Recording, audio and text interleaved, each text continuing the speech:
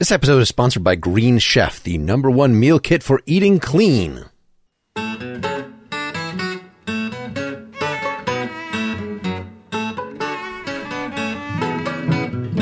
This is Pretty Much Pop, a culture podcast raiding the temples of nostalgic filmmaking yet again as we cover the Indiana Jones films in light of the new one, Dial of Destiny, directed by James Mangold. I'm Mark Lintemeyer, always up for an equitable whip for idle exchange. I'm Al Baker, and I think this podcast belongs in a museum. I'm Sarah Lynn Bruck, and Mark, let's make a deal. Throw me the idol, and I'll throw you the whip. Okay, now you actually put it. Wait, can I be introduced in the damn podcast? Go ahead. I not a podcast member? Golly. My name is Lawrence Ware, and I'm full of dread about this conversation we're about to have. Kali Ma, Lawrence. I think this the new film and our conversation will reach into your heart and rip it out without any sort of... All right, now we're going to insert here some audio that we recorded 10 minutes ago before we decided that we were actually going to have this conversation now. The time came. We're now a week after it has been... More than a week? At least a week after it's come out. A week. I think it was 2 weekends though, right? Or is it just last weekend? The 30th. It came out a week ago today. Because I saw it on 4th of July, it felt like there was a second weekend in there, an opportunity. And it was packed. I don't know what day it is. Second row. That was like all that was left was the front of the theater. But somehow Lawrence, this man who usually has seen three of any given film, we cover 3 separate times before we get around to it. Tell your story, Lawrence. Hi guys, this is Confession Time with Lawrence Ware. I grew up loving the Indiana Jones franchise. I had a bullwhip that I made. I had a hat that I stole from my grandfather. I love the series. And back in the day, they used to give away VHS copies. I believe it was at Burger King. Correct me if I'm wrong. But I believe you go to Burger King, get like a kid's meal, and they give you like VHS copies. And so I went to Burger King many times, got all the movies. I then made my parents buy me the VHS triple box thing that you could get. And I also had the 4th video set with the young Indiana. Like, I love this series. I love it. Great deal. When the Kingdom of the Crystal Skull came out, I was very excited. I joyfully went to the movie theater expecting a great old time, and it was a terrible movie experience. And so it put within me a deep-seated fear of the Indiana Jones series being ruined.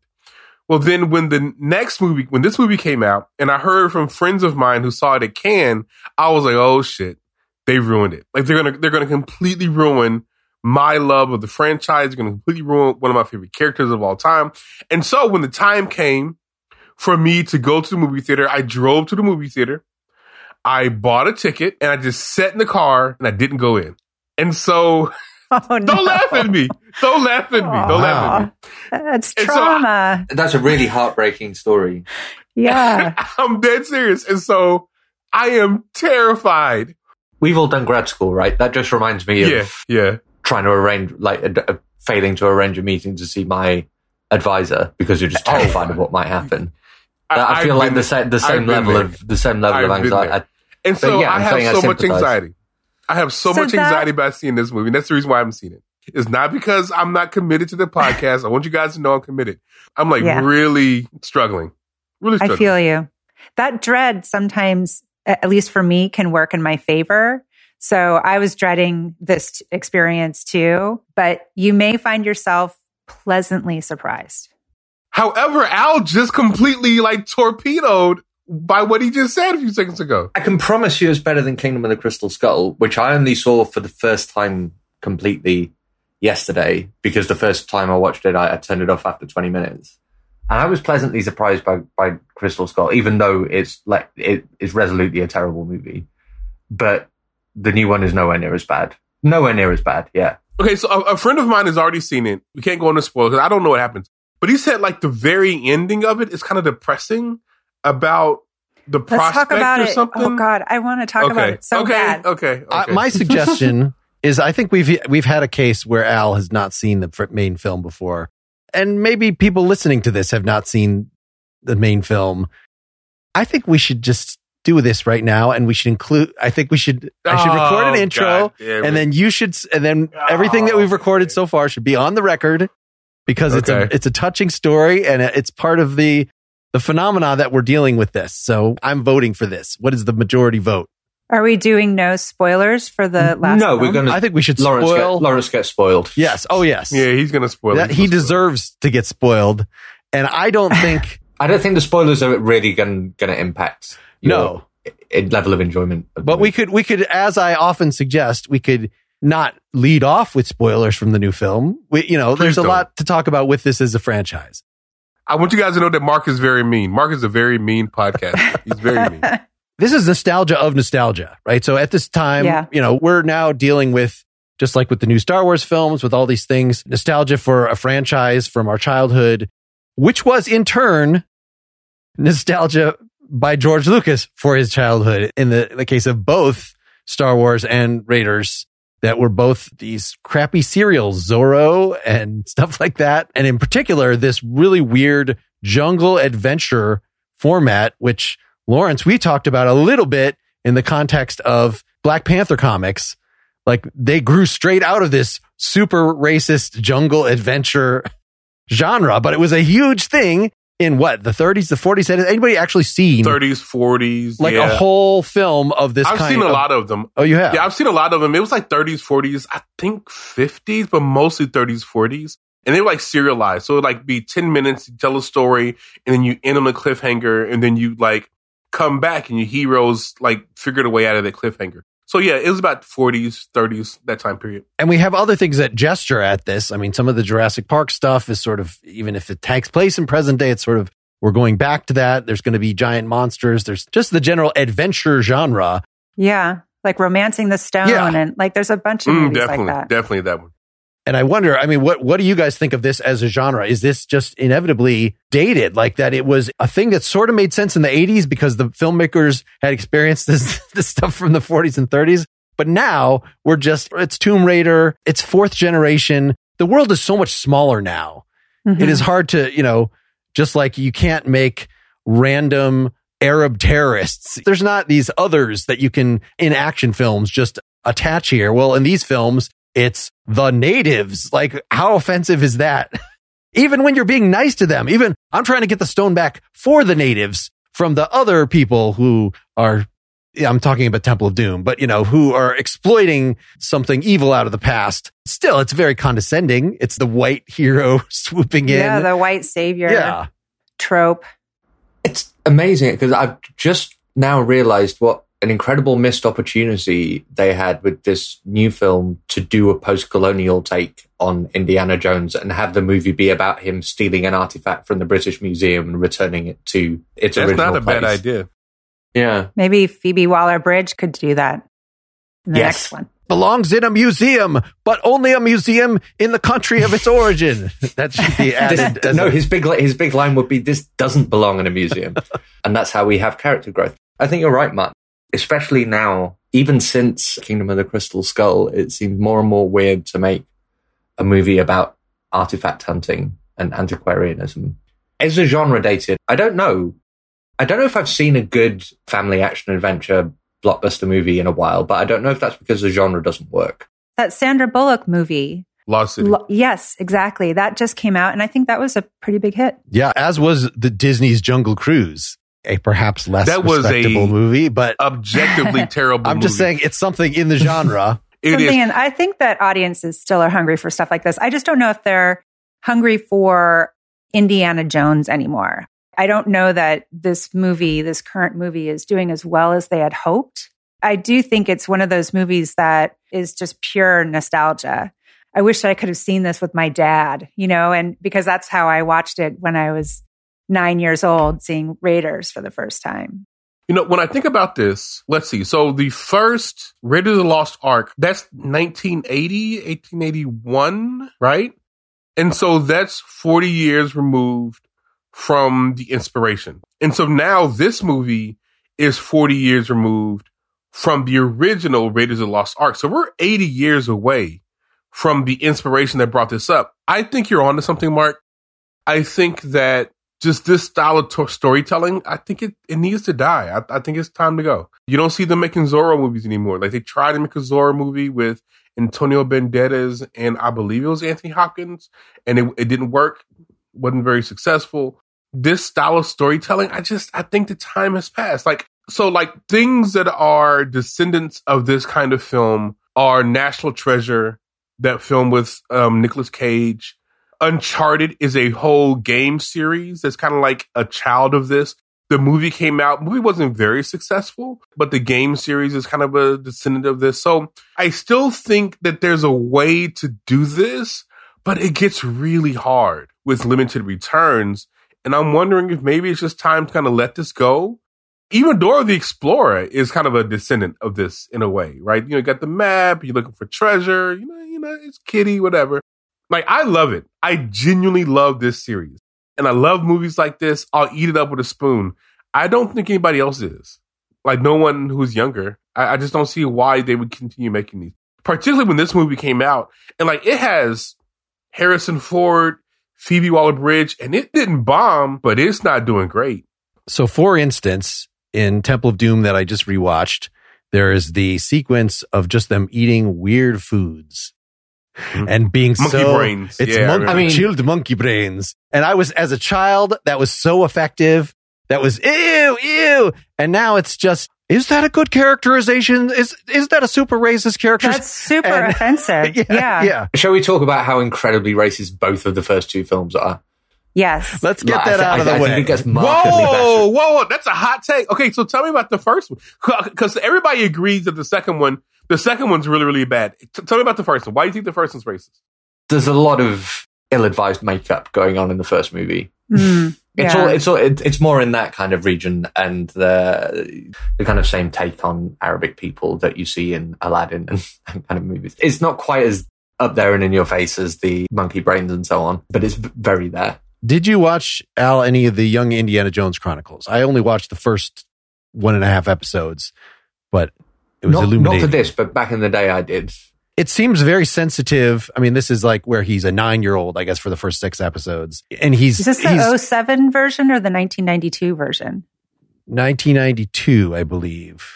Unless I didn't know there was the 07 version. I had no idea there was the 07 version. There's only version. one that's on Disney Plus. That's the 07 version. I'm really confused now. They came out with the 07, 2007 version? Yeah, that one's on Disney Plus. There was one that came out in 1992. I think that it's because it was reworked. I think it's the special edition. So it is the same thing as the old ones.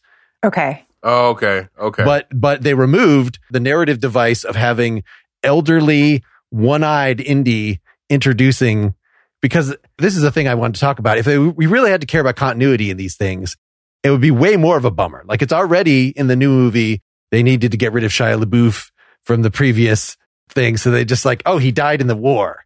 I thought that was actually really effective. Yeah. Well, but there would be much more tragedy. What happens to Short Round? Andy, you're my best friend. 2 years later, you're never mentioned again. What happened? Didn't he send him to boarding school? Oh, is that?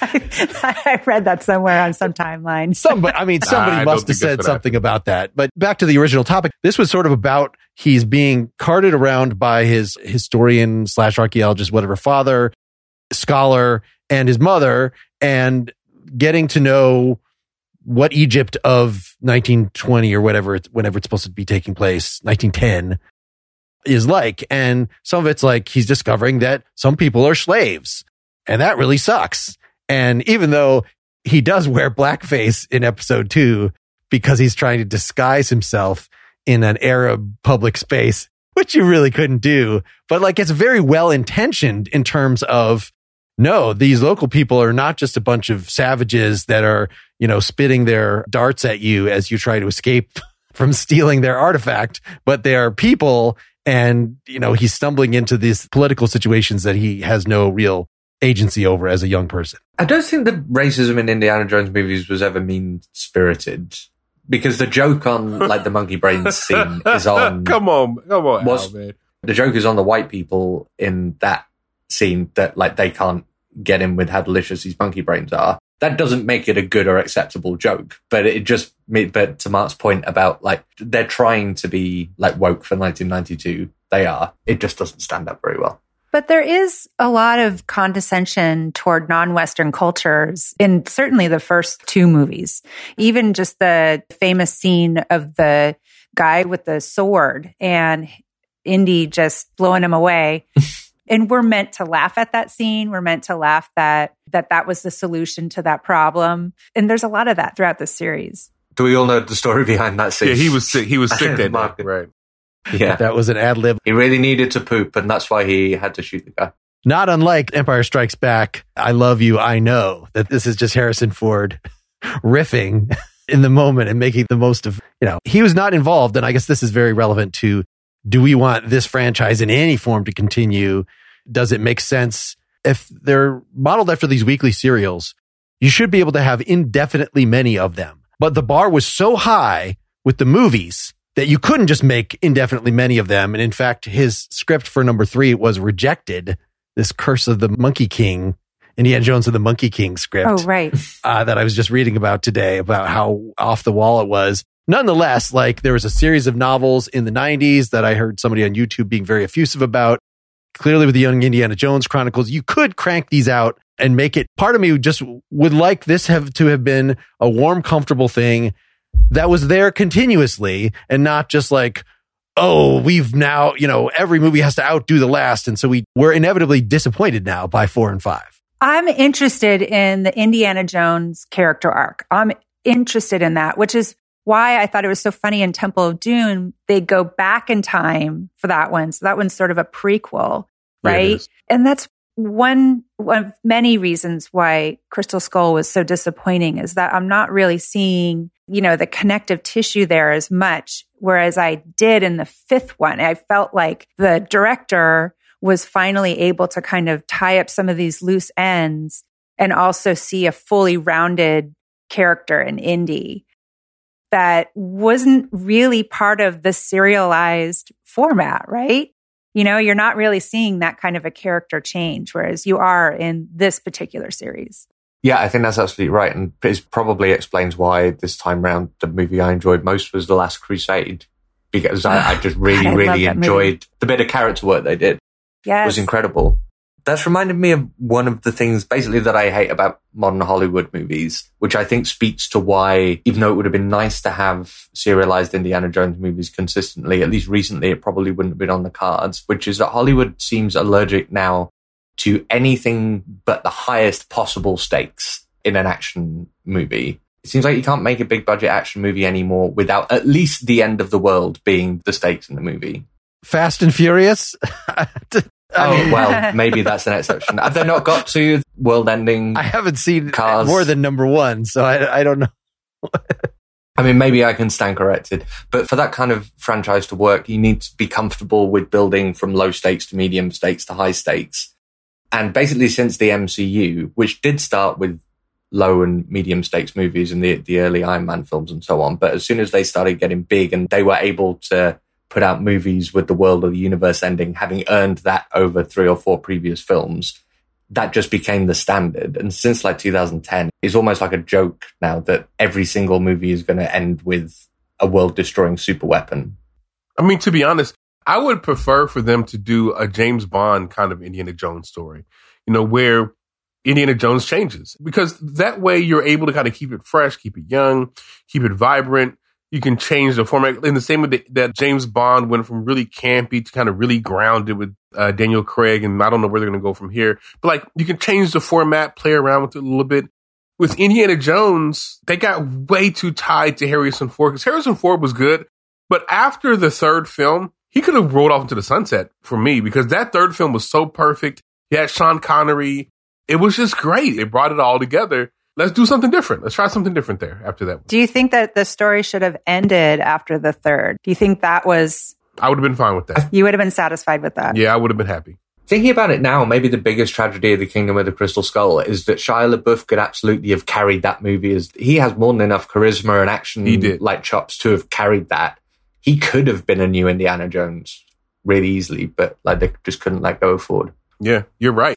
Shia LaBeouf, now he's a little bit of a meme, we don't really take him seriously, but if you look back at him in the Transformers films and him in, what was that movie where he played 2 characters and the Cyborg or something, I forgot what it was called. He was really charismatic, really able to kind of hold the frame, do some interesting things in action films. Like, he could have been in Indiana Jones if they just like passed the baton. Well, that and a terrible writing decision. That's it. But part of the problem, I think, with Crystal Skull was Eagle Eye. Sorry, Eagle Eye. The movie was Eagle Eye. Oh, I was trying to think what the name of the movie was.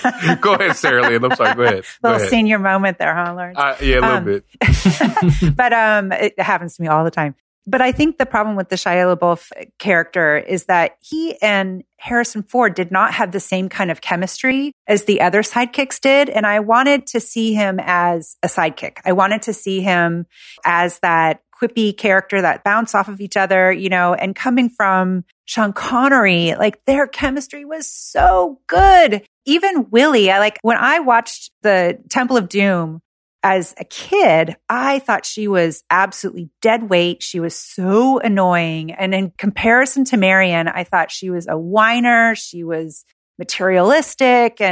But now, why are you even there? Is the question. Exactly. Why are you even there? Why? But now, actually, I did a rewatch of that movie, and as many problems as it may have had, you know, just with the upsetting racial stuff, she is hilarious. She's actually hilarious, and they do, I think, have good chemistry too. But I think one of the major problems with that fourth movie is that both Harrison Ford and Shia LaBeouf, they do not have good chemistry at all, and it didn't work. That's interesting, because while I was watching it, I thought these two have better chemistry than I remember, and now you've just reminded me that I should be comparing it to Sean Connery and Harrison Ford, which is just a completely different. I need to give some controversial takes here so I didn't rewatch Raiders of the Lost Ark. I've seen that so many times. I don't need to see that again. I sort of remember every frame. I would have if I had a little more time, but people are down on Temple of Doom. I feel like this is the only one that actually deviates from the formula. I had a really good time with Temple of Doom this time. It is a good time movie, for sure. Yeah, every single one has a particular, there's the thing, it's out there, and some Nazis are after it, and we have to race them to get to it. We have to follow the clues. And this one is just a different thing. He just like stumbles into it, and it doesn't make a lot of sense, like how the three of them end up in this place in the first place. I like the fact that it's different, and there should be room for that. That is one thing I actually liked about the new film, is that it is not linear in the same way. When I saw number 3, I felt like they're trying too hard to make number 1 again, but with this added Sean Connery element. And I didn't like the romance part. The romance we haven't really talked about through any of these things, but I thought it was creepy. At the time when I was watching it, when it came out, I was like, oh, they're just trying to do something like the chase scene in Raiders, but now they have a tank to make it a little more exciting. And when I rewatched it this time, I felt no tension at any point in watching any of the action sequences. And I actually did with Crystal Skull, even though it's ridiculous. Wait. Okay, you mean to tell me that you saw, just to be clear, we're talking about Indiana Jones and the Last Crusade. That's the movie you're talking about, right? That is the movie I'm talking about. And you're saying that you felt no tension in those action scenes? Yes, that was my lack of visceral experience. Dude, whenever the tank is going and the tank falls off the cliff, you felt no tension? When he's getting driven into the side of the wall, and I was genuinely thinking, I was watching it, and I remember so clearly thinking, "How are you going to get out of this one, Indy?" And I've seen that film like 5 times. And then and we're not done, Mark. And then they actually go to the place, and he has to step out on faith, and then the actual thing material. You felt no tension. Is that a real prop? I don't know what that was. Did they paint that? It's got to be a matte painting. I thought there were things having to do with the characters and having to do with the plot developments like that were really effective the first time that I saw it. But it was more surprise. It was more based on surprise, such that once you've seen it once, okay, I know the surprise now. Whereas I didn't feel like that with any of the other films, that it actually mattered. Like, oh, the X marks the spot of where am I going to dig? Like, it's just not that surprising. Mark. We've done quite a few of these at this point, Mark, and I think you just have a really low tolerance for, which is not necessarily a bad thing, but for formulaic movies and TV that is shows. True. I think you might be right. I have a really high tolerance for that kind of thing. So, like, it's for me, if I'm seeing an Indiana Jones movie, I want to see an Indiana Jones movie, and that means action scene at the start. It means there's some kind of artifact, probably in a jungle, whatever, side character, a slightly toxic and probably abusive relationship with a woman, and like dash of racial insensitivity. That's what I go into the movie theater wanting to see. And they replace a train with a tank. That works for me. So were you disappointed with the new one for that reason, that it lacked some of the racial insensitivity? No, about to ruin it. You know what? I'm disappointed with this movie that I literally finished watching it an hour ago, and I honestly can't remember enough about it to comment on that. Oh, wow. That's what disappoints me about it. Okay, hold on. Before we go there, Mark, I have a question. Just answer yes or no on this. James Bond, do you like those movies? Just yes or no? Not that much. Okay, overall. You don't like Formula. Yeah. Next, Mission Impossible, do you like those movies? More so. I don't super look forward to them. Okay, Al's right. You don't like Formula. Al's right. Al nailed you. Like, you don't like Formula. And I sort of led this off, though, saying that I find Formula sort of comfortable, such that if I know that it's coming, like X-Files or whatever, it doesn't bother me, even though they do it again and again and again. It's just that I think hewing to a formula and trying to outdo yourself and being so pretentious, this is going to be the best thing, are not very compatible. Following on from that, in my view, the biggest problem with Indiana Jones and the Crystal Skull is that they tried to deviate from the formula, but in entirely the wrong way. The way they fucked up in the Crystal Skull is, I think, one of the most interesting movie fuck-ups of all time from a philosophical point of view. I want to go around the table and just see, does anybody disagree with me that it is wrong that aliens are real in the Indiana Jones world? I didn't have a problem with that. You didn't have a problem with that. That's really interesting. No, because all the other weird stuff is real. There's voodoo that's real in the movie too. Like, my view is that in Indiana Jones, what's real is like religious mythology is the stuff that is secretly real. Yeah. And in my view, bringing in aliens into Indiana Jones is like bringing... It's like bringing enchiladas to a Thanksgiving. It just felt like a different genre. It's ancient aliens. I remember being fascinated by, as a kid, reading some book that was like, ancient aliens built the pyramids, or like, these kind of thing was part of the richness of the mystery of the past to me as a nostalgic thing. But the mistake they made is that the real, like, in-universe explanation from Indiana Jones should have been what we think are aliens are actually some kind of ancient Mayan deity who are real. Because we've established that... I agree with Al on this point. They were also interdimensional beings. They were not aliens, as they clarified. It's like having aliens in Buffy the Vampire Slayer. It's just the wrong mythology. Yeah, I agree with that. And it did feel weird. I mean, and then they zip up in their spaceship.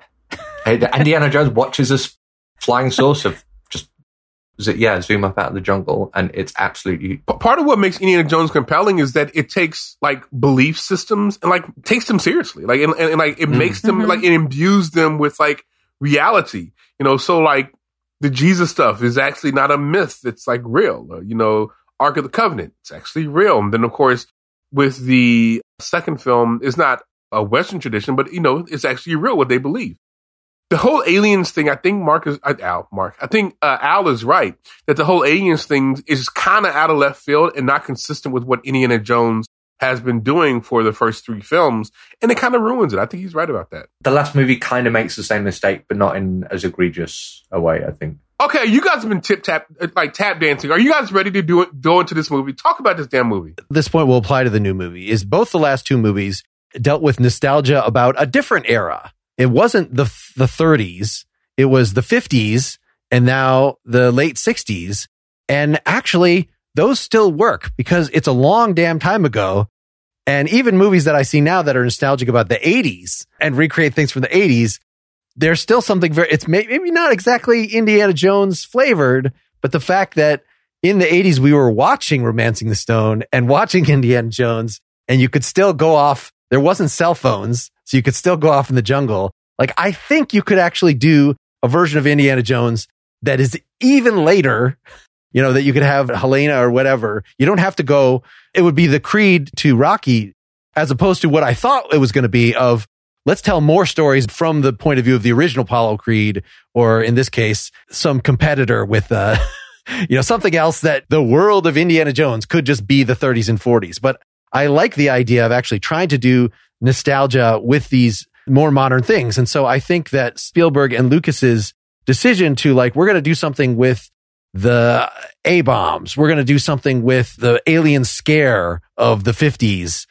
was actually pretty smart. Maybe you didn't like the way it was executed But I agree. I think conceptually, and then as a matter of the actual thing that you witnessed at the end, like I sort of remember in the theater, that thing where the skulls it whips around and it makes one live alien. Like I thought that was pretty damn cool. And then, the spaceship coming up and ruin everything. I don't remember exactly what I felt at that point, but I was not like, oh, this is so lame. Like, no, it was surprising. It had the spectacle that was required.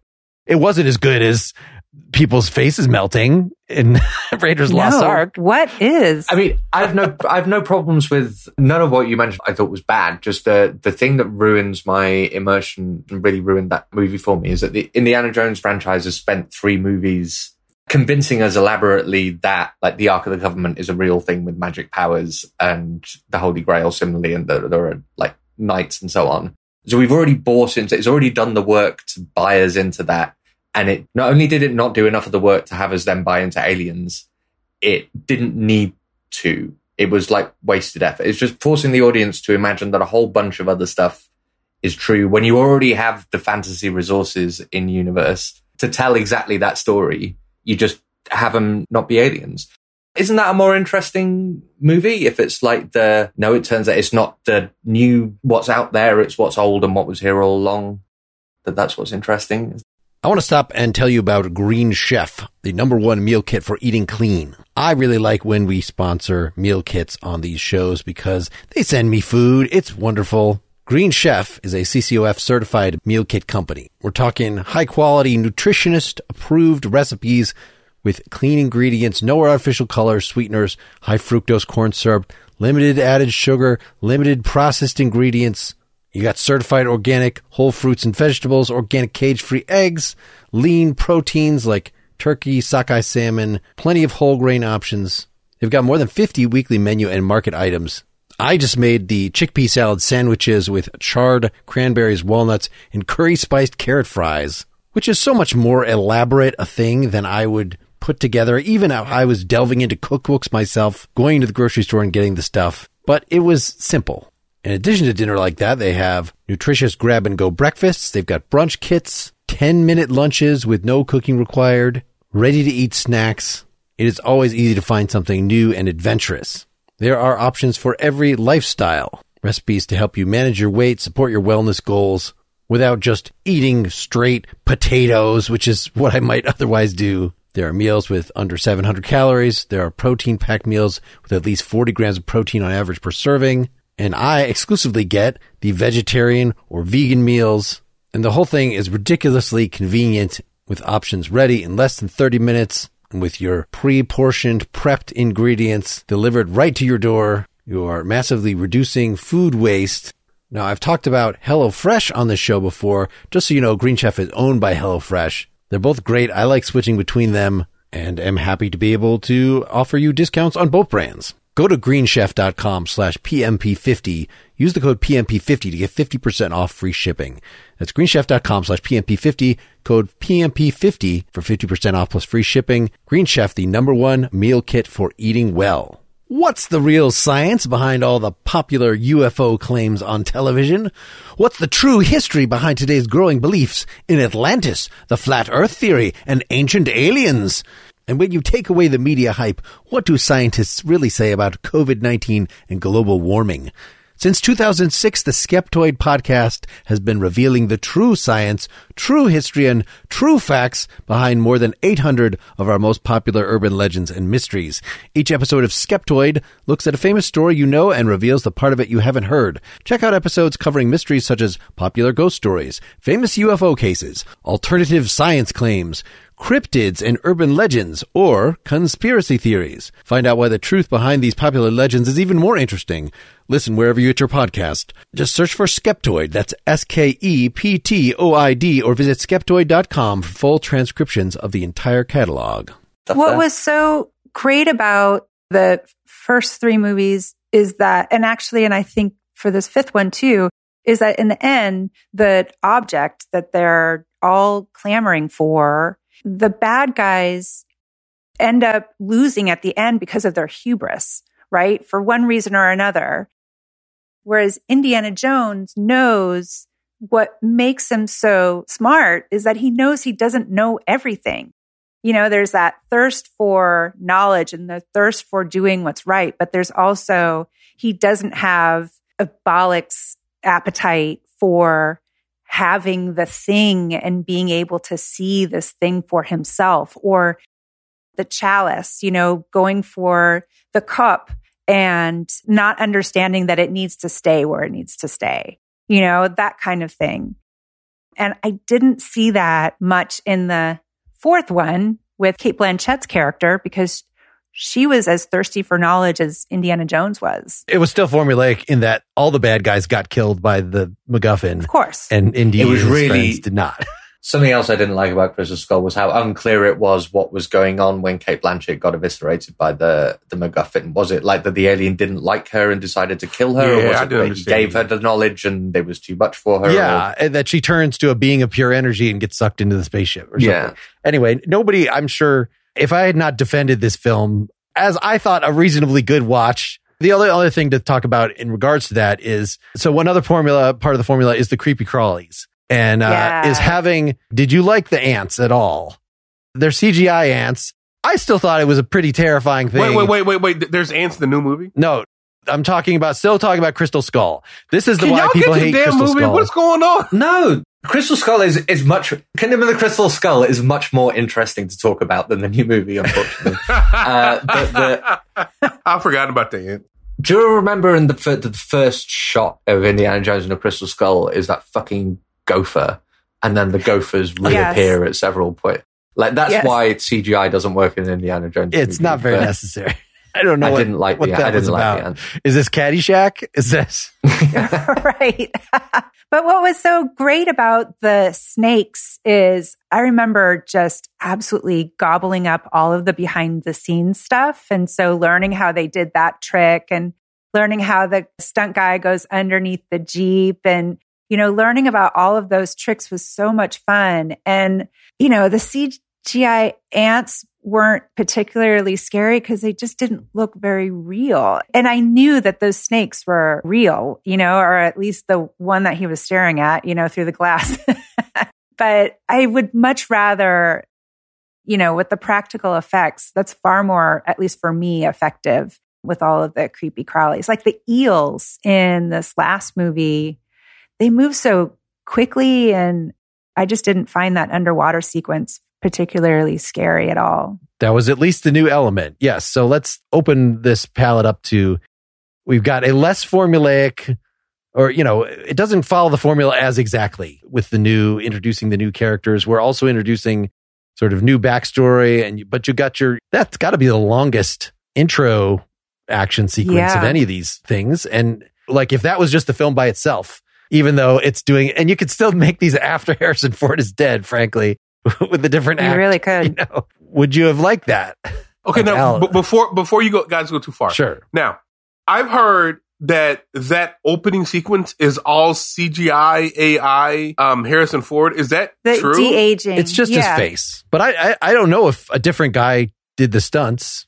That's not what I want. I actually thought it looked pretty good. Nah, that's not what I want. That's not giving me what I want. Like, I want an Indiana Jones movie that is grounded with the real guy jumping around, sweating, doing crap. I don't want no AI, CGI, de-aged Irishman kind of action sequence. That's not what I want. And that's part of the reason why I'm so happy that I made Al watch this movie and I didn't watch this movie, because I would walk out of that movie very upset if I'd have started off my entire journey with this film looking at CGI Harrison Ford. That's not what you want. So my husband and I just argued about this right before we got on the podcast. He thinks it would have been better just to hire a younger actor, a different person, give one more actor some work to do that first sequence. That's right. And then have Indy come in as his old. And I disagree. I thought actually it looked great. I thought this technology has come a long way.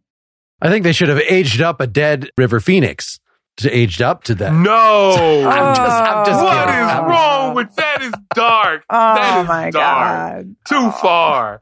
Too far. He was so good. Oh my God. Probably the answer is you just don't make the movie that way, where you have to make that choice. Have the opening scene be something else. Because we didn't need, did we need Yeah, we did need that. Like to have old Indiana Jones, he couldn't have just like met Toby Jones and them talked about it. I mean, that works for a lot of previous.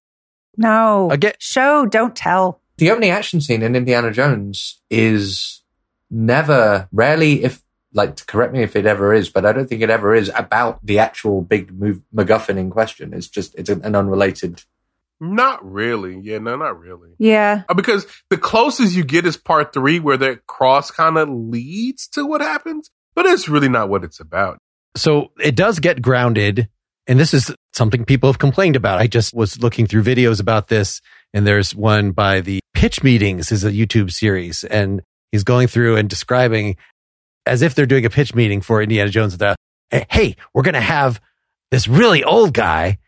It's the guy that you've, had all these fantasies about and been able to live vicariously, but we're going to show him just looking like absolute shit and has been driven. And they do rejoice in having him walk around like an old crotchety guy in an undershirt, complaining to his neighbors about playing the Beatles psychedelic music too loud. And I thought that was great. I thought like that is how age should be treated in film. It is not shitting on our nostalgia because it was all just wish fulfillment in the first place. He was always getting punched in the face and things going wrong. So having these, I mean, Sarah, you were saying that it was kind of effective to actually have him down so low. His son is dead. His wife has left him. You like 100%, that? Okay. Yeah, that gave us someplace to go. And I like starting off low like that. And it gives the Helena character also has meaning, I think, as they bounce off of each other.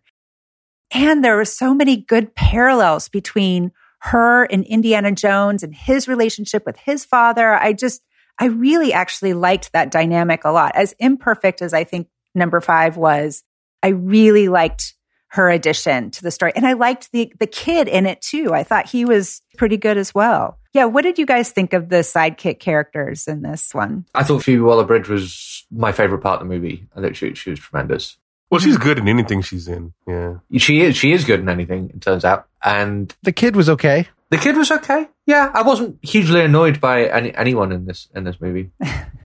He was no short round. Which is high praise. How could somebody be short round, so cute and so dramatically effective, yet so offensive just by his existence? It's a thing of its time. It really is. It's a beautiful trifecta, honestly. But wait a minute. So, all right, I haven't seen the movie. You're telling me that the hopeful Indiana Jones ends up like his kid dies, which is tragic. That happens. His wife leaves him. He's a crotchety old man. Y'all enjoyed this shit? And he's retired. I think actually that's a really profound theme. His sense of irrelevancy, as people are looking forward to the future, he's still looking in the past. And I thought that was such a juicy theme to explore in this particular movie. Did they do enough with it? I don't think they did enough with that theme. It really was there for the plumbing. He's just looking at, technology today. People excited about the astronauts and they don't care about me. It was more like just him looking at stuff for a few scenes. It wasn't even like that they made a lot of explicit about it. And also, like, what kind of fucking professional historian isn't excited about the moon landings? And like the way they chose to show that he was like out of step with the current zeitgeist is everyone's watching the moon landings.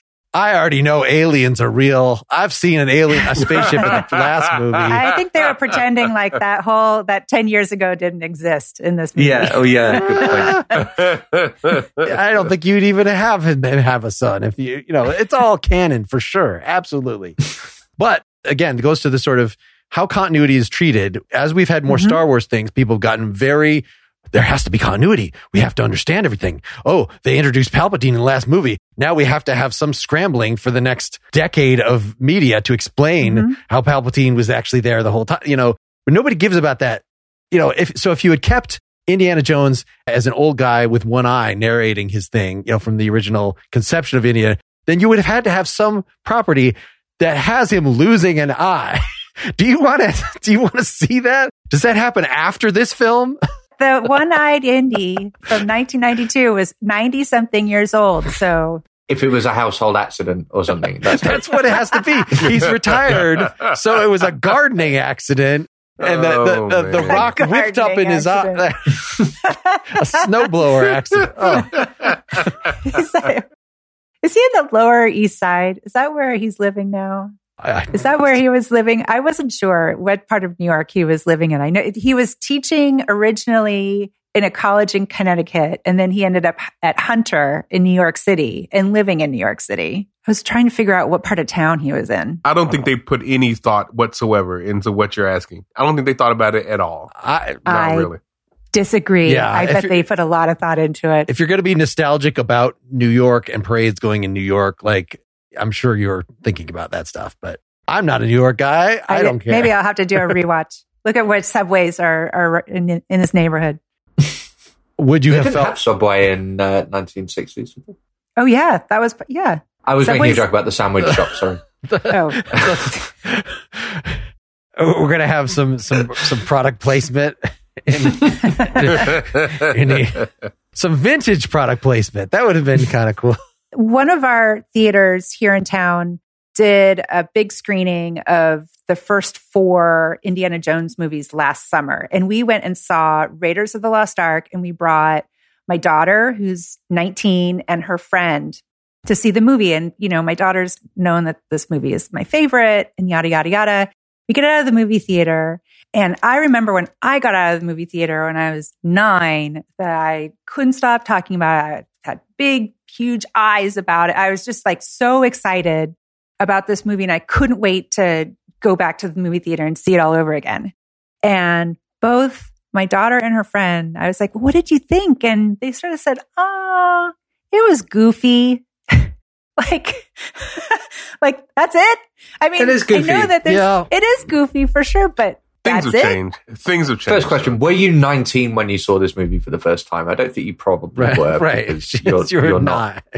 You weren't born in '89. I was a teenager and saw it again. You know, I mean, and I had already had that history with the first 2 movies, but still, they were very blasé about it. Gen Z, I think, is very blasé about this whole series. They've seen so much. Like, they've seen a lot that either riffs off of it. So, like, when you saw it the very first time, it was like kicking a door down and like shining a light. Yes. I'd never seen anything like it. They've seen so many things that riff off of it and like build upon it and like try to take it to the next level. Like, you go back to the original, they're going to be it's fine. I guess 2 things. One, the pacing of movies 1 and 3 is a little old school. Mm-hmm. They're kind of long. In other words, it's slow as hell, and you're right. Right. Actually, movie 2 is not. Movie 2 is like pretty fast. Compacted and it's getting into it. And I think they were more aware. This new one didn't seem as long as it could have been. I didn't have to take a bathroom and break. Yet, is it not the longest Indiana Jones movie by like some 2 distance? hours and 20 minutes or something, Yeah, right? It didn't seem crazily long. They could have easily bloated this thing, and they didn't. So I'm really excited about that. I think it probably felt like the pacing. I feel like they made some cuts there. I bet that this movie was a lot longer than it is. That's why I think they could have just done without most of the first 45 minutes or something. But I know it's wishful thinking to ask that someone makes a 90-minute action movie, but I don't think this movie needed to be 2.5 hours. Again, it's because the stakes, because these only come out every once in a while, mm-hmm. and the stakes have to be so big, that you're just not going to make Avatar 2 be a 90-minute movie. If you went into it, I'm going to make Avatar 2, 3, 4, and 5. I've got them all planned, and they can all be 100 minutes long. Like, it seems actually that is a reasonable strategy for something like a property like that. But one of the things that I was going to bring up Steven Spielberg because I think it's important to talk about Steven Spielberg when we're talking about like nostalgia and the reasons why movies like this like don't exist anymore or don't work anymore. We're really talking about the kind of movie making that, I mean, Lawrence, please correct me if I'm wrong, but I feel like the kind of movie making that Steven Spielberg invented, or at least kind of became the most prominent maker of. Who's a director who's pushing forward like blockbuster cinema now in the way that Spielberg did in the 80s and early 90s? J.J. Abrams. We thought J.J. Abrams was going to, but J.J. Abrams crashed and bombed. Yeah, that's true. During the time of like Super 8, it was J.J. Abrams. During the first Star Wars movie, the first of the new trilogy, it was J.J. Abrams. Now, I don't know who it is, honestly.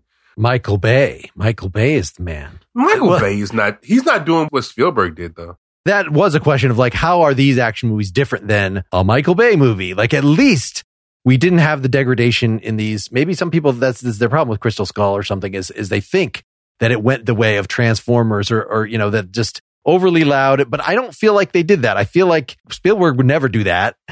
And Mangold was really trying to ape Spielberg. Yeah, he was. So it's not going to be just as bad as an action movie can be. Crystal Skull went bad because of the same reason that all of Spielberg's movies that he was making around that time went bad. Like Tintin and those kind of movies, there's a lot of the same kind of weird choices that he was making around that time. One thing that struck me about watching Raiders again on the big screen was just like how it was set piece after set piece after set piece, and they all moved relatively fast. And there was also an element of humor to those set pieces, whereas I felt that was one thing that was missing in this last film. We didn't need to see too much, certainly not in Crystal Skull. We did not need to see as many people talking for as long as they did in that movie. But one thing that it did have, at the beginning, it had a really fun car chase. And the car chases, I felt, in the fifth film weren't nearly as engaging for me. And I think it's because it lacked the pacing that Steven Spielberg had, as well as the humor. It was a little more like Bourne Identity kind of, or James Bond, the recent James Bond movie. That kind of quick cutting and stuff like that. Yeah, where you knew it was like, okay, there's somebody going, really fast in an actual car, and then there they are against a green screen, I mean, it was kind of obvious when they would make those cuts, whereas it was less, I wasn't thinking about that at all. It's certainly in the first and third movies. So I wonder if the disappointment with the new movies is just the normal, these are things that we really liked as a young person.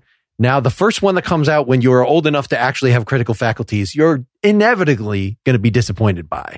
Like, I wonder what actual little kids thought of Crystal Skull in this new movie, insofar as they're not just blasé about all of them. Like, do little kids feel the same way that like, oh yes, 1 and 2 and 3 are so good and 4 and 5 are crap? I don't know. I have not done that survey, but I'm wondering if this is like another case of George Lucas making episode 1 and being like, these are movies for kids. You Gen Xers that are bitching about this just don't get that. And so screw you. There's something disingenuous about that, because the audience, and maybe George Lucas's audience for that movie was like children, but the studio's audience for that movie is people who love the first set of Star Wars movies. And it's the same thing here, right? The target for the people who are supposedly going to go and see this Indiana Jones movie are people who watched Indiana Jones movies for quite a long time. Maybe they take their children. It's the grown-ups you're trying to impress. I think the new movie respects that more, but I think this was the case with Crystal Skull. A lot of it is that the things people were reacting to is like, oh, you could never survive being in a moving fridge like that, or let's just look at those unrealistic things he's doing. Lined. He's got 1 foot on one car and 1 foot on the other car. Like, there's nothing that as ridiculous. Or the thing that I remember catching me in the theater is Shia LaBeouf's character has been thrown out of the chase, but now he's discovered vines and can somehow swing from vine to vine and catch up with the chase. And I just like, I don't buy this. This is with not, a whole bunch of monkeys. With monkeys, which is with so CGI over the monkeys. top. I just want to talk about the nuclear thing with the fridge, because the fridge thing bought that completely. What confused me more than anything was, here's this like military installation, and I assume this is a reference to something that probably actually happened in Nevada. Like, they built replica American town to see what would happen, how it would be affected by a nuclear blast. They did do that. But in this instance, what they did was build this really elaborate American town right next to the blast zone, so everything immediately just got completely destroyed. So what's going to happen if you put a working TV 20 feet from where a nuclear bomb's going to go off. Why did you do that? Because it looked great on television. Okay, first of all, it looked great on film. I'm going to give a controversial take. We can talk about this much later on in the podcast.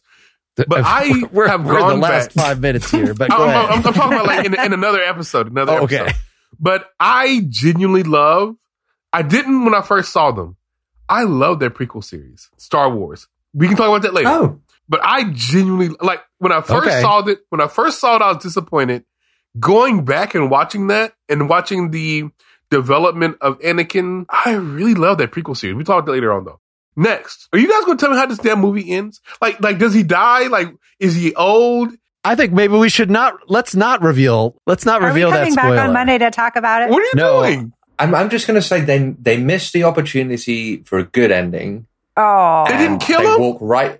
They walked right past a good ending. I mean, I guess, Sarah Lynn, you know what I'm talking about. But like, if they committed to that and if they made the movie about that, Tell me what the hell happened. Tell me what happened. I'm about to Google it. What happened? No, don't tell me what happened. Don't Google what it. happened? We're not going to tell you, Lawrence, and we're not going to tell them the audience because we've got this far without. This is for the listeners. They've seen it. Tell me what happens. We've managed to get this far without talking about, because most of this movie is really, really boring, but the last 10, 15 minutes of it really saved it for me because it's so insane. I thought it was great, but I don't want to talk about what it is because we've got this far without mentioning it. You guys are terrible. I don't you probably heard they telegraphed that there is going to be... I don't like you. I don't like you, Al. I don't like you, Mark. I'm very upset with all of you guys. I'm done. I like you, Lawrence. Whatever. I like you, and I want you to watch the movie. They telegraph right from the beginning of the movie that that this is a time travel device that they're trying to find. So you know, but you don't know. There's actual tension of like what's actually going to happen. Like, where are they going to go exactly? You know, so that I don't want to spoil because it actually is something that I appreciate that they went there. I don't know. I didn't find it ridiculous. I want to talk about the ending as, is this a proper send-off for this character and for this series? So I really want you to watch it before we talk about it, Lawrence. Okay. So we'll at the end of next discussion, when we're talking about Black Mirror, we'll come back to Before we finish this up, this movie has bombed at the box office.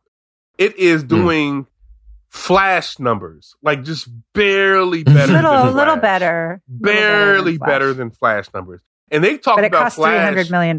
They talk about Flash being a complete bomb, and they're not talking about this movie being a bomb. This movie is bombing. All right, so the Indiana Jones series is probably done now. It's over. Like the way this is performing, no one wants to watch this. Do you think that the movie is worth? How do I say this? Is the movie bad enough for it to be bombing this bad? Al, what do you think? It's still the number one movie. Let me just say that it's still the number one movie that's out right now. Yeah. But it's still a bomb. Wait. The number one movie, but it's still bombing. It's bombing. It may be the number one movie, but no one's going to watch it, really. My explanation is going to touch on both of those points because I don't think people want to go to the theater anymore. You may be right. You need a really good, and that's exactly what I'm like. I've got a really nice TV and a really nice hi-fi in my flat, and I waited a really long time to have that kind of hi-fi setup in my life, and I don't want to go.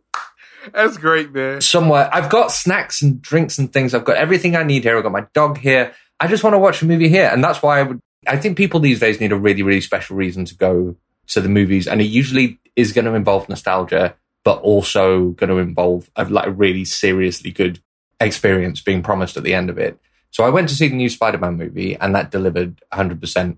Really glad I went to see that in a theater. But that is probably one of 2 or 3 movies that I'll see in a theater this year. And everything else I'm going to watch at home because it's just a nicer way to watch movies. And I really think that's the problem. More people are like me. I guess we'll see if they proclaim everything else, if Barbie or whatever is also a failure this summer. Then I'm that'll going just to see the Barbie movie in this. I can't wait for the Barbie movie. No, Barbie should do well. Barbie should do it. But I mean, so I think that what Al is saying is like on track. So Fast X didn't bomb, but didn't do very well. Little Mermaid didn't bomb, but didn't do very well. What else? Transformers. I thought that was a really good movie. Didn't bomb, but didn't do very well. Right. And so you're right that there's this trend. Now, Spider-Man Across the Spider-Verse, that was a transcendent kind of movie. That was a transcendent experience. And so that movie did very, very well. That movie is really special. But everything else is really underperforming. And so I think Barbie will probably do well. I don't think that Mission Impossible is going to knock the door down and be a complete unbelievable experience. It looks good. It does. Oppenheimer looks like it's going to open low, but it should probably have legs and should probably kind of stand around. But I think that what Al is saying is right, that people just aren't going to the movies anymore. And so our pre-pandemic patterns of doing things have just changed. And I think that maybe we need to kind of reckon with that because I think things are going to ultimately be this way for a while. But don't you think there's nothing like going to a theater, a packed theater, and seeing something together? That experience, no matter how great a TV and, hi-fi system you have, you can't replicate that experience of seeing a movie in a theater with a bunch of strangers. I understand why people enjoy that. But don't. When I go to the theater, it's in spite of the fact that there's going to be other people there, not because of it. Fair enough. As my closing thought, I want to, so I decided sort of last minute that I wanted to go on 4th of July. I reached out to my extended family that lives in town. So my brother-in-law and his son, Dylan, and then his mother. So my mother-in-law, my wife's mother, had only seen the first movie. She likes action movies, strangely. She likes like Rambo and stuff. But whereas her husband does not. But so she came, she had only seen the first Raiders, and she was delighted by this new film. So if, a 70-some-year-old, maybe that's the target audience, is a 70-some-year-old who's only ever seen the first movie but generically likes bad action films. It definitely felt like an Indiana Jones movie. I felt like it delivered on a lot of the right notes. Al, you say something nice about the movie. Say something nice about the movie. I said Phoebe Waller-Bridge was a delight, and in fact, let's have Phoebe Waller-Bridge just be the new Indiana Jones. Let's do that. When's Phoebe Waller-Bridge gonna get a leading role in a film? That's an issue we haven't covered. But as I was looking at YouTube takedowns of this new movie and stuff, it's sort of the same problem that people had with Rey or whatever. Is like, oh, this is so woke. You got to have a young, and I remember reading an article of like, yes, have the next indie be female, have her be a woman of color, because like, that's just whatever. So it's the same dynamic that we have with every other property now of, on the one hand, people trying to make up for the white male dominance in the action space, and then an equal number of people who were fans of the original thing completely rolling their eyes at that and saying the new movie is shit because of that, because they don't like Phoebe Waller-Bridge in this role. I thought she was fine. Why don't they like Phoebe Waller-Bridge in this role? I mean, they're just wrong. She was great. Just a fanboy more on Phoebe Waller-Bridge for a second. The strategy of let's make Indiana Jones or the Indiana Jones character like a woman of color, and that's how we make this franchise relevant again, I think is doomed to failure. And Phoebe Waller-Bridge shouldn't be the new Indiana Jones, but she should get a lead role in like an action series, because she can clearly do that.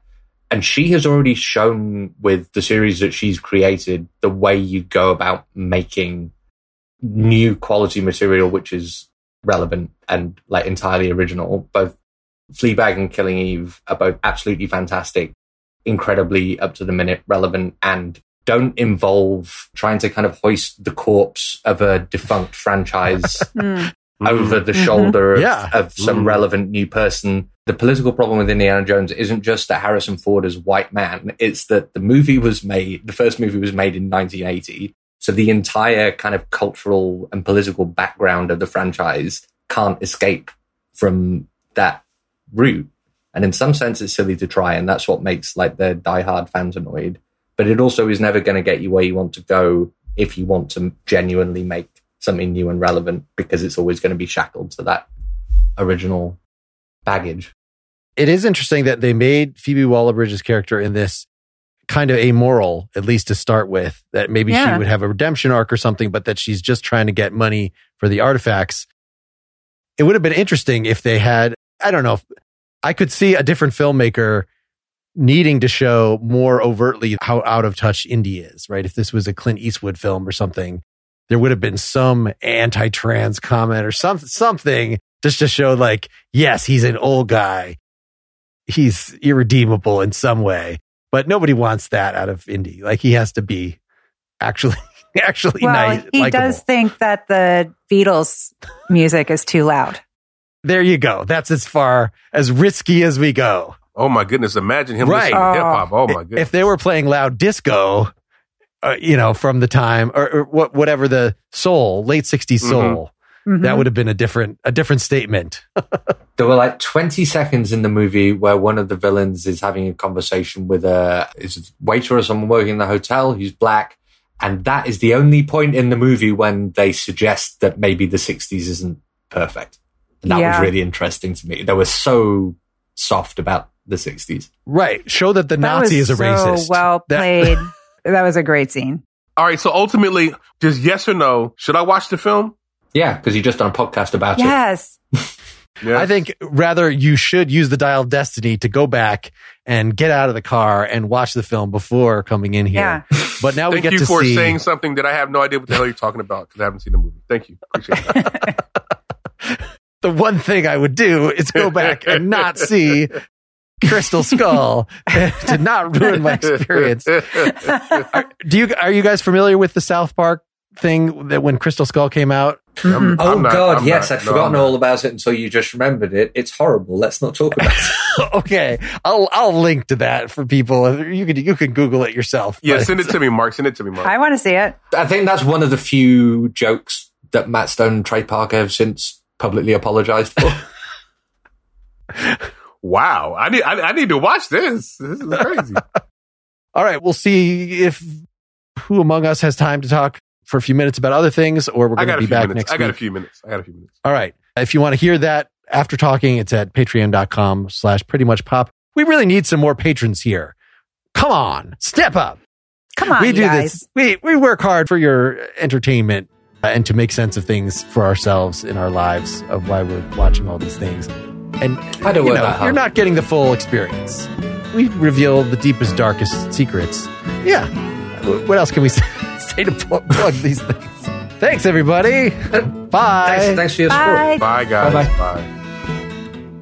Get more Pretty Much Pop at prettymuchpop.com. Get bonus content for every episode at patreon.com/prettymuchpop. Pretty Much Pop is part of the Partially Examined Life podcast network, and it's also presented by openculture.com.